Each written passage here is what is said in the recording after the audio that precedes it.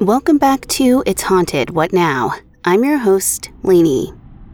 The quaint small town is a staple in American storytelling, where everyone knows each other. The schools have barely more than 100 students, and the kids grow up together throughout their childhoods. They're quiet and peaceful, a place where adults rear families for generations. In contrast, they are also used in cinema as locations for fictional axe murderers or creepy places to get stuck when your car breaks down. Today's episode is brimming with uncanny, unusual, and unexplainable encounters with entities inhabiting small towns and a peculiar incident at a cadaver lab. Okay, ready to get spooked?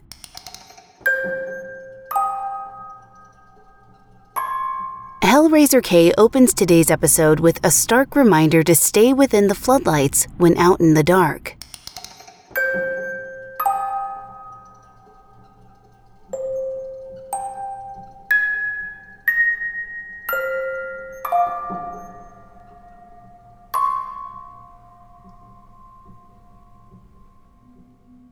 I live on a 13-acre property in an area of my state where the suburbs turn to rural farmland. My parents live in the main house near our road, while my fiancé and I converted one of the barns on the back half of the property into our house. Our house and another barn are set in a pretty wide clearing or pasture, but beyond that, we're surrounded by woods on 3 sides. All of this is to say we don't get many visitors out here. From the time we moved into the house almost a year ago, there have been some occasions where I get this inexplicable feeling of terror while outside at night, including in places far more remote than here. But I've never had this feeling. The woods are home. In every other place I've lived, they've felt like my woods. But not here. I've repeatedly had the feeling that I'm trespassing on someone else's land. Someone who is not happy to have me here. The other night I took my dog out for his last walk. It was around 11 p.m., so it was pitch black outside. The ring of light cast by the floodlights on the side of the house, the only light. As I was walking towards the edge of the tree where my pup likes to do his business, I heard a sound like someone imitating the hoot of an owl, coming from the direction of the other barn about 30 yards away to our right. I was so certain that it was a human making the noise that I called out, "Ha ha, very funny, Dad." I assumed it was my father closing up the barn for the night and he was taking the opportunity to try and spook me. No one called back. It was at this point that my dog lifted his head from sniffing all over and froze, staring in the direction of the barn. His hair stood up along his spine and he started to give a low, menacing growl. Now, this dog is obsessed with all people and animals. Everyone is a friend waiting to be made. I've never seen him act aggressively toward anything, even other dogs that have tried to fight him. My dad especially is his favorite person on the planet, so there's no way he would have started growling at him. It was my turn for all the hair on my neck to stand up as a cold wave of fear hit me like a brick. My dog had stopped right at the edge of where the light met the darkness of the woods. Normally, the light gradually dissipated into the trees, still providing enough visibility to see the outline of trees and shrubs, but this time it ended with a solid wall of black. Suddenly, I heard the same fake owl sound from only a few feet away, just on the other side of the darkness. My dog jumped and immediately started barking, putting himself between me and the sound. He's only a little guy, so I darted forward, scooped him up, and took off running toward the house. Behind me, I heard the sound again, but this time it had some strange warble, almost like laughter. The next morning, when I went out to check on the barn, I found that the doors had been partially broken off the slide and were swung past each other the wrong direction, like someone had tried to force them open the wrong way. There were no signs of footprints in the sawdust or dirt, or any other signs of an intruder. I have no idea what was out there that night, but suffice it to say, my dog and I stay well within the floodlights when we go out after dark now. Whether a cryptid or some sort of paranormal activity, that experience was a solid no for me, but 10 out of 10 for storytelling. Woods are creepy all on their own, and I won't even get started on nighttime excursions into the woods. I don't get that. Let's not do that. So give your pup extra nose bops for me and head scratches or ear scratches from all of us on the other side of It's Haunted What Now for being a brave little warrior. Our next story is a bombshell told by Glockloud or Glowcloud about the risk of visiting potentially haunted locations and unwanted attachments.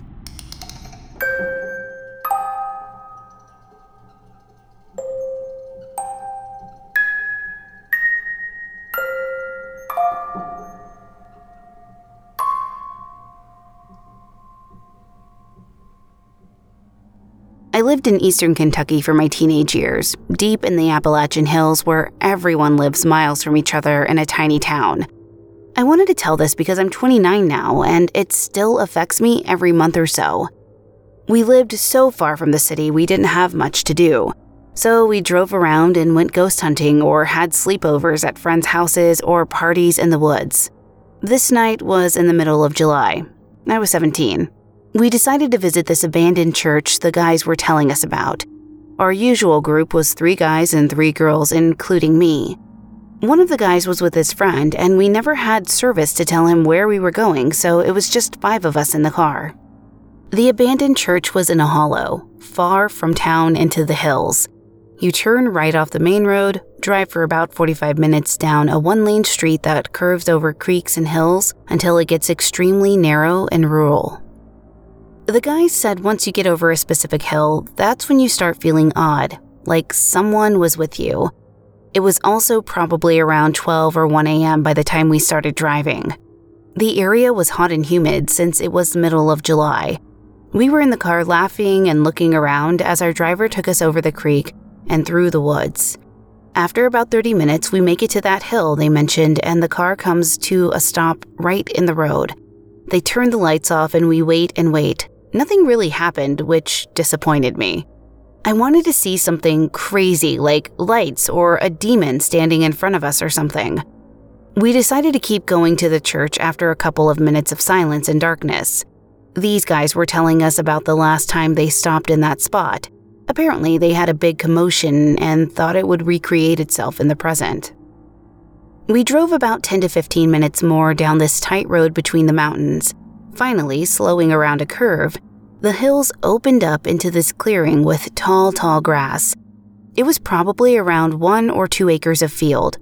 In the far left of the property was a 2-story stone building that was clearly a church sitting in the dark. I couldn't stop staring at it. There were trailers in the next field with lights and cars, so it wasn't 100% desolate. I was so excited to see something. I searched the windows, convincing my eyes I might peep a little figure peeking through the darkness, but I had nothing. We parked on this concrete lot area right off the road and got out. The guys convinced us to hike through the grass to the building, and we go happily. The first story was the basement. The second was the church itself. The guys led us to the steps that went to the second story through the front doors. I don't remember if we were inside or still standing outside, but our 6th friend pulls up about 10 minutes after us. He said he couldn't get a hold of us since there was no service anywhere. He said someone wrote the initials of the street the church was located into the dirt of his car window, BF, and decided to see if we were there, and luckily his hunch was right. We all go in at this point. This was a Southern Baptist type of church. The sanctuary had all the windows broken out. There was a raised stage area where the preacher probably stood with a podium. The pews were all gone, so it was an open room with a back corner closest to the left of the stage and a small door with stairs to the basement on the right of the stage. There were a couple dead birds laying about the large room. I took it as a bad omen. I'm superstitious in general and Arab. I immediately thought about the jinn, how my dad said they hide in abandoned places. I never asked for permission to go in either. The guys all 3 go into the basement by themselves, and us 3 girls stay upstairs to do some ghost hunting. We have our phones as recorders, and we wanted to catch voices. I sit on the stage, the side closer to the closet in the corner. Our more scared girlfriend sat in the middle. They ask the usual, "What's your name? Who are you?" And we have silence as our answer. I get this feeling of cockiness washing over. It is not who I am in general to feel that way, and I can't explain why. I knew better, even at 17, than to challenge things I don't understand. I begin with, "I don't believe anything is here. Why don't you knock on something? Make a sound. Do something." We hear a knock. My friend says, "It's gonna follow you home if you don't be careful." I brush her off. The closet I'm sitting nearest to starts making some subtle sounds. The dead leaves inside are shuffling quietly.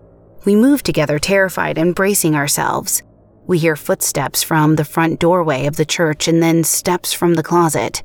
I feel a cold wind, and the footsteps from the door start running to us while progressively stomping. All three of us are screaming. The guys run upstairs and we all meet up again. I don't know why we didn't just run out of the building, but we eventually got back to the cars. One friend said he heard a chorus of people singing from downstairs. One of the girls said they heard a piano while we were regrouping upstairs. We get back to the car and make our way home. The next night I'm home, in my room, safe asleep. I dream a huge black figure with claws comes through our closed front door, the same way we heard in the church, into my room. It slams my door open, shoving the doorknob into the wall, damaging it. It comes up to me asleep and unable to wake up or move and shoves me out of bed. I wake up on the floor and the door is embedded into my wall. My first sleep paralysis dream. I've had them since. Dreams of this thing finding me, standing and staring at me, shoving its hands into my body and dragging my organs out, all while I can't move or scream. It's been years and the dreams are not as common anymore. I never went back into that building because I truly believe whatever it did was follow me home. We, of course, went back to the church constantly. It became popular, but I would wait in my car or whoever's vehicle that took us each time. I would see friends go back in and run out with children chasing behind them in the grass when we didn't have kids with the group. I've seen eyes in my rearview mirror while leaving the hollow. I have seen my long hair being pulled in the car while I waited, or even sitting at home after visiting. I've had paralysis dreams since then, and I believe it has whatever was there that started them. I'm never going back in.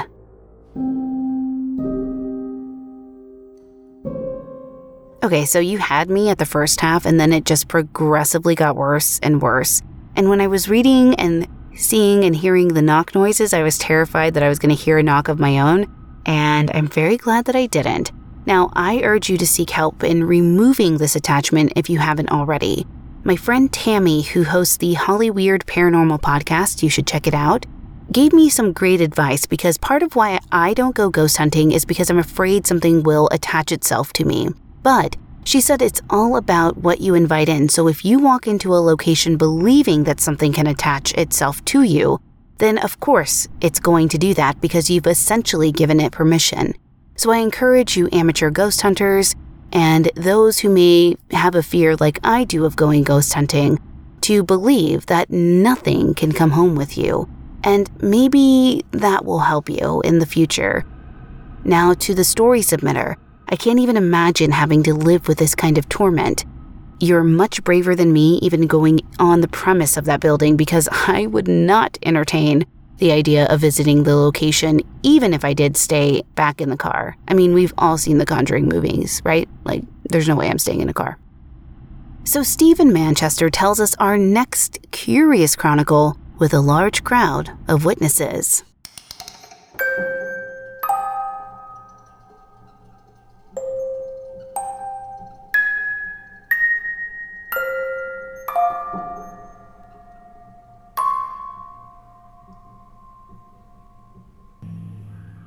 It isn't particularly a thrilling story, but quite unique, I think. Anyway, way back when I was around 14 or 15, many years ago, a group of us would always hang out together, around 8 to 10 of us, sneaking around alleyways, etc., looking for cool little places to explore. One evening, not far from where we lived, we found this small walled-off area that had an open patch of land and a lock-up garage. The open land was big enough to have a large tree trunk laid out as kind of a bench. and also various metal barrels and oil cans were strewn around. As well as that, it had an old JCB digger in the center of this piece of land. The digger took up most of the space to give you an idea of the size of it. So we all are climbing around on this JCB when suddenly a man appears in the driver's seat. Just popped up out of nowhere. He was black and white with a slight glow to him. We all screamed and panicked and jumped off the JCB and hid around the tree trunk or barrels, whatever we could find.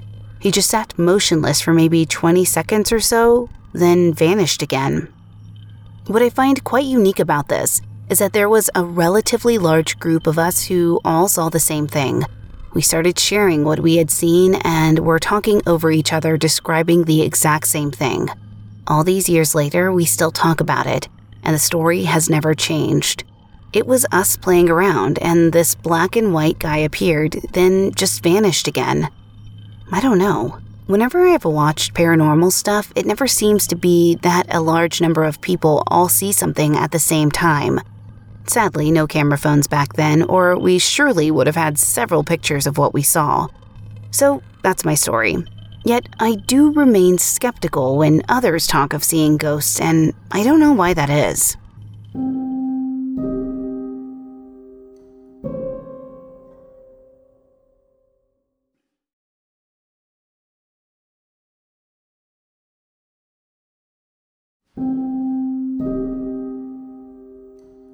It's pretty common to have experiences with the paranormal or have an interest in it while still being a healthy skeptic. It's okay to question things and wonder about the unexplainable, so don't think there is something wrong with being that way. I can guarantee there are many people like you. I'm not sure what I would believe after having an experience like you, but find comfort in knowing that you aren't alone in this experience. Our next confounding account is told by Chicken Feet, who remembers a boy no one remembers.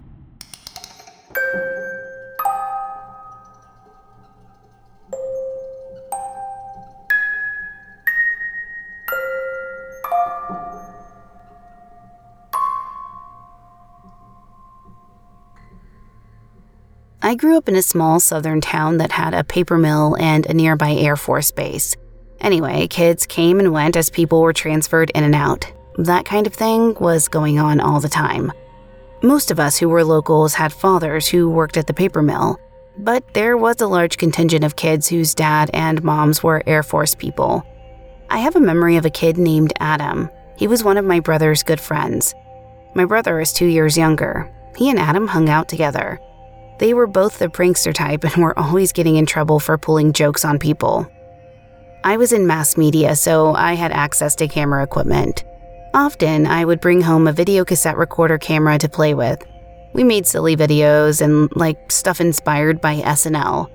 Honestly, I don't know where any of them are now. This has been 30 years ago. Recently, I was talking to my brother about Adam, and he had no idea who I was talking about. He had no memory of a kid named Adam. I asked another of our friends, Corey, if he remembered Adam, and he was like, "Who?" I checked old yearbooks, and I found a picture of him in the background of a shot taken in the lunchroom. You can see him sitting at a round table with a few of our friends. My brother says he doesn't know who the guy is, and he doesn't remember anyone named Adam. I asked in our high school alumni Facebook page if anyone remembers him, but no one seems to. I took a picture of the yearbook page with my phone and posted it, but everyone said that it was too blurry to tell.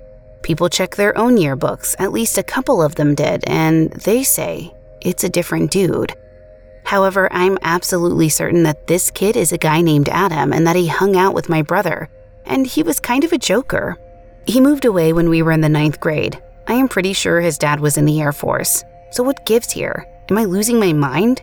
Has anyone ever had a similar experience?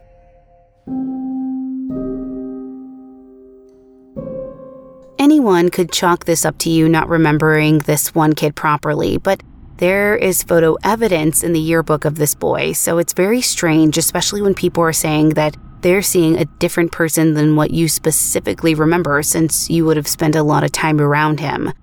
Your brother not remembering his own friend is, I want to say, super unusual, but maybe he just has a bad memory. I don't know. I haven't heard many experiences like this, so if there are others who have had similar stories, please write in. Med Throwaway Man recounts an odd occurrence at the anatomy lab. Oh boy.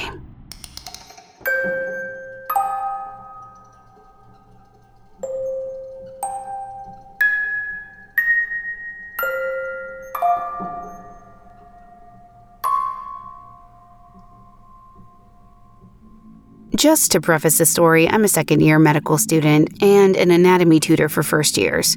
I have been thinking of this off and on for the past couple of months and felt I just had to write it down for some sort of closure.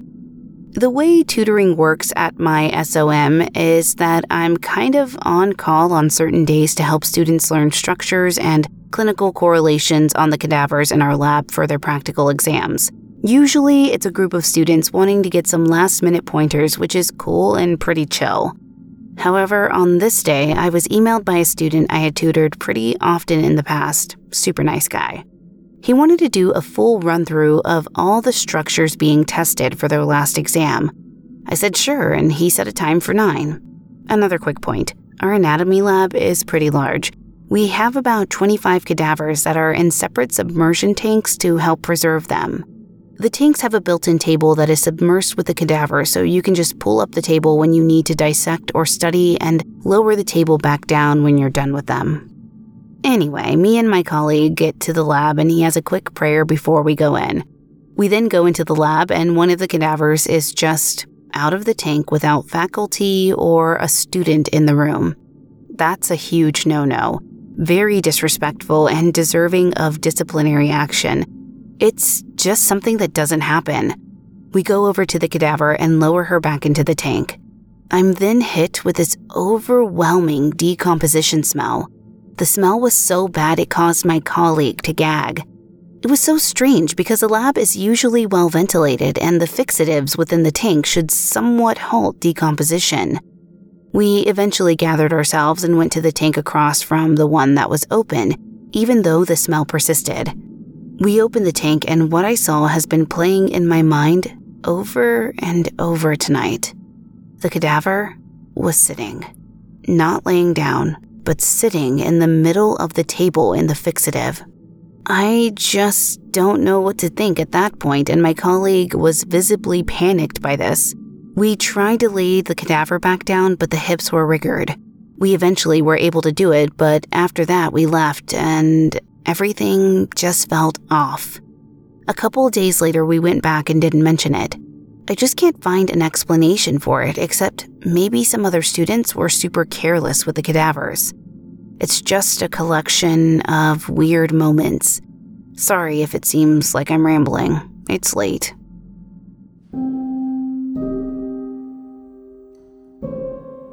I think a lot of people have irrational fears of places like the morgue, cemeteries, funeral homes, or any place with cadavers.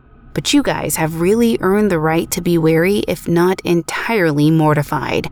While it would be horrible if it were just students who were being careless, it's a less terrifying thought than the alternative. So thank you for compounding our irrational fears. Our next story is told by Amelia, who returns to the show with childhood paranormal experiences and newer encounters as a medium.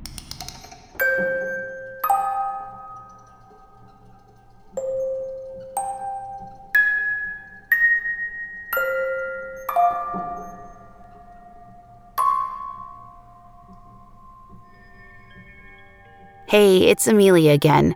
I sent the story about the Rockman in Season 4, Episode 63. I'm here to talk about my childhood spirits that you seem to be curious about, and a few extra paranormal experiences I've had as a medium. First, the Gray Man. I was 1 to 3 years old while I experienced these things. I lived in South Dakota during this time. The Gray Man had a gray, green, blue, pale skin color. He had messy white hair along with a short, untamed beard. He had long fingernails that curled in. I'd say maybe 4 inches long. While I would sleep, he would poke my palms and my underfoot. He would do that until I would wake up, only to see him for a small fraction of a second.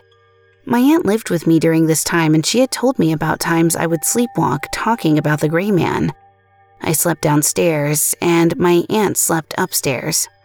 To get to her room, I would have had to get out of my secured crib, open the door without my mom hearing me, walk up 7 stairs, get to the foyer, walk up 7 more steps, turn left, walk about 10 feet, then turn left into her room. My aunt told me while I was sleepwalking, I sang, "There's a man in Auntie's room, and he's gray." And I turned around, walked downstairs, and fell back asleep. Second, Little. That was her name. I saw her during the same time of my life as the gray man. Somehow I know that she is 8 years old. She wore a white nightgown, she was pale, had elbow-length straight blonde hair, and was covered in blood. She liked to stand in corners where light couldn't reach or at the top of the stairs. She would stare at me and scream. While she let out these blood-curdling screams, she never looked scared. Only her mouth was open and her eyes seemed dead. Third and final. Many years after this happened and moving to different states, I moved back to the same house in South Dakota, and I'm currently living there. I don't see the gray man or Little anymore, but I experience new things in this house all the time. Since I'm a medium, I talk to them in ways that most people can't. I recently met a girl, but I do not know her name. She died in the late 1860s during the war between white men and indigenous tribes in South Dakota. She is indigenous, 18 or 19 years old, and has been watching over the house before it was even built, meaning she has been watching over the land. I believe she was part of the Flandreau tribe. She is kind and protects me, my girlfriend, and my roommate and best friend. I speak to her using dowsing rods and a spirit box, but I will never use a Ouija board. I'm sure I will send in some more stories of new experiences with the spirits in my house, but that's all for now.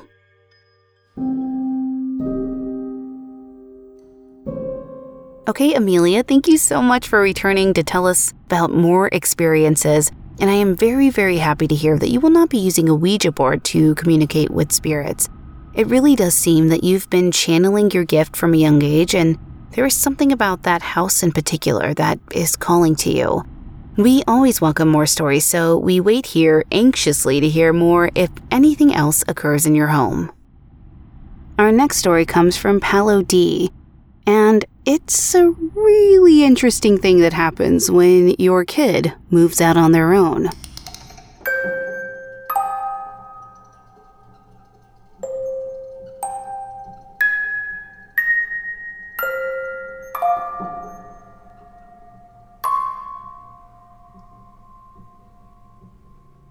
My daughter A turned 18 a few months ago, and she wanted to live by herself. I totally agreed, since I think it's the best way to mature. She wanted a place with a garden, and since renting one would be crazy expensive in a city, we decided she'd be better off living at my parents' weekend house. There's a beautiful living room in this house where we keep the ashes of many relatives. My own mother's side grandparents, grandaunts, and great-great-grandaunts are there, in urns placed on shelves with spotlights. My kid loved living by herself, although some freaky things have been going on. One night, she went down to the kitchen for a night snack and found out that there was light coming from the living room. The doors have glass. All the spotlights above the urns were turned on. She was too afraid to go by herself and called her boyfriend. They entered the room and turned them off, but she was kind of scared since they usually don't go into that room, and the only way to turn the spotlights on is by being inside. "No big deal," she said. Another night, her boyfriend and herself heard the piano play a few notes. They got really scared and the boy went down prepared to find an intruder, but the piano room was locked and there was nobody inside. Then the other day, she was sending a WhatsApp message to her dad while preparing herself some dinner, when once again, the piano played a single note. She got really nervous. Her dad sent me the message, trying to laugh off our daughter's scare, but he told me he would have been afraid too if he was in her place. I called her then, trying to reassure her, telling her to go check if there wasn't a trapped bird or anything like that in the room, but she didn't dare go in. I told her to talk to the dead grandparents and tell them it's great to have them around. The next day, she finally went to check. Not only was the piano room locked, but the piano cover was closed too. Now, this is not the first time weird things have happened to us, so I'm not totally surprised. But then again, I wonder how can a ghost channel enough energy to do something like this? I tried to upload the recording, but it seems I can just add images or a video. If you can see them, it's in Spanish, but it's the sound of the piano and the voice of my scared kid that I wanted to share.